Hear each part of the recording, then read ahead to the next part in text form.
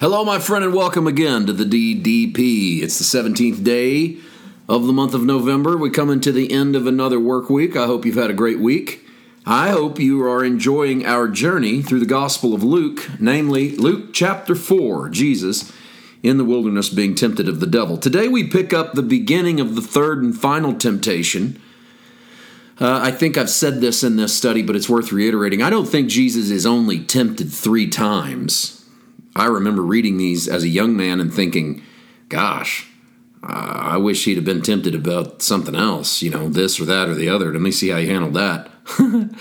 I don't think that this is an indication that this is all he faced, but I think it's an indication of the important things that we must come to grips with in our own wilderness, in our own space, like not only living for the temporal when there's the permanent, not bowing knee to the kingdoms of the earth and picking up their way of doing things when it would be more expedient to do it their way, but it would not be most profitable for the kingdom and thus most profitable for us. And then this one, the third one, in which the devil tempts Jesus to throw himself off the pinnacle of the temple. Verse 9, he brought him to Jerusalem and set him on the pinnacle of the temple and said to him, "If you are the Son of God, throw yourself down from here." I want to deal with why this is a problem first. Why do I need this one? Because I've never been tempted to throw myself off of a pinnacle of a temple. In fact, it's the opposite. Like you peer over something, you don't want to jump off. You want to get away from it.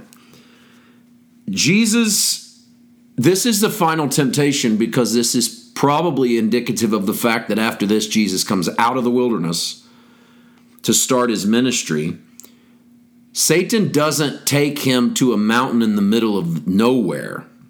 He takes him to a mountain at the pinnacle of the temple. Now, this could be in a vision or whatever. But by being at the pinnacle of the temple, he's in the most populated area in Jerusalem. So throwing yourself off the pinnacle of the temple and not dying would have established Jesus' ministry in the miraculous. He would have no problem drawing a crowd if the first thing he does in public is throw himself off the pinnacle of the temple and land softly on his feet. Or, as he's falling, angels become visible and grab him and he floats to the earth. Can you imagine the quote-unquote church that would build up around Jesus? This is easy, man. This ministry thing's a snap. All you got to do is throw yourself off of a building and not die, and when people see that, they'll want to follow you. So, in the practical sense, the temptation is to establish ministry on something other than self-sacrifice. Loving the stranger, taking care of the poor. He doesn't have to deal with this whole adulterous woman at the well, bunch of lepers. You don't have to go to a bunch of funerals and pray over people. You can avoid all the dirty work. And so, in a way, this is the avoiding of the dirty work. It's the temptation to avoid it. It's also would have established a pattern for Jesus' life. Everything that I do doesn't matter because the Father's going to save me from myself anyway. So it makes a mockery of independence. It makes a mockery of your own free will. It makes a mockery of courage because none of those things matter. You're always going to get bailed out. This is the temptation to be irresponsible with your life and expect God to save it. This is the temptation in the wilderness we all face, in which we realize that we are responsible for our own life, that it's part of the experience. So that's maybe the reason for the temptation. I want to deal for a few minutes with the scriptures, because here's the moment that the devil quotes Bible on Jesus. Verses 10 and 11. This is the devil talking. For it is written, "He shall give his angels charge over you to keep you, and in their hands they shall bear you up, lest you dash your foot against a stone. Now this is interesting for this reason, if for no other reason alone. Satan is quoting the 91st Psalm and injecting Jesus into the psalm. Even though we don't see him called Jesus or even called Christ. We don't even have, and this is just a for what it's worth statement, okay? Don't take this as gospel, but we're not even positive that the translators thought this was Jesus in Psalm 91. And the reason for that, if you look at the New King James, the New King James loves to put capital letters on pronouns like he and me and you, if it's talking about God. They do it a lot in the book of Psalms.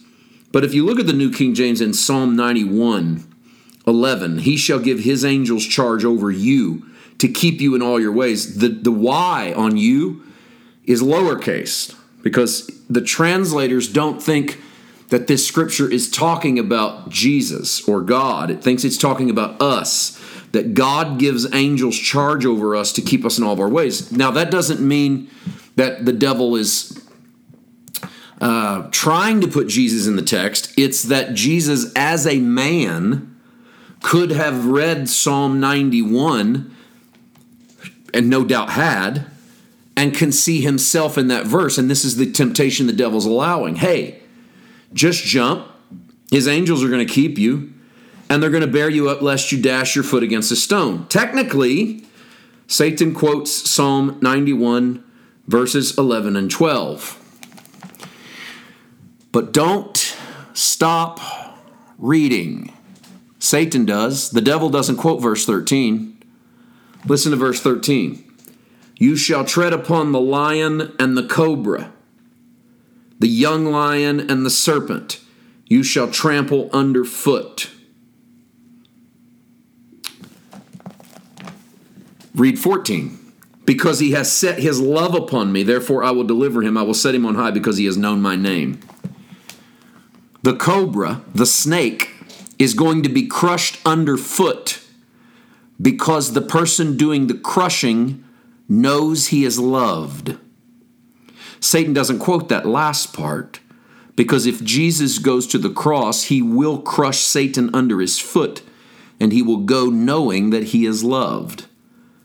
Isn't it interesting that in his ability to quote the Bible, the devil also has the ability to not quote the scriptures that he doesn't want? Be careful when people start throwing verses at you. There's always more verses. And be careful when you use the Bible to weaponize the Bible against people. There's always something else there to read. It's part of our responsibility. We're going to get into Jesus' answer tomorrow, and we'll introduce the sermon for Sunday. See you then. God bless.